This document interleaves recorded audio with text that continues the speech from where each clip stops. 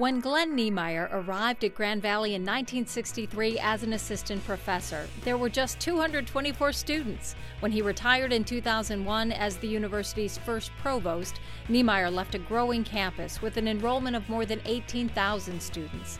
He was on hand this fall when the new Niemeyer Learning and Living Center opened. My sincere thanks. The unique center houses 449 honors students who live and learn in the same building. The apartments are top of the line, and the classrooms and labs have state-of-the-art technology. The whole idea of a living learning center means that living and learning are best when they're combined, when they're integrated. This learning environment offers the exceptional, from the beautiful quiet interior to an outdoor amphitheater, all designed for a true learning community. For Around Grand Valley, I'm Mary Eileen Lyon.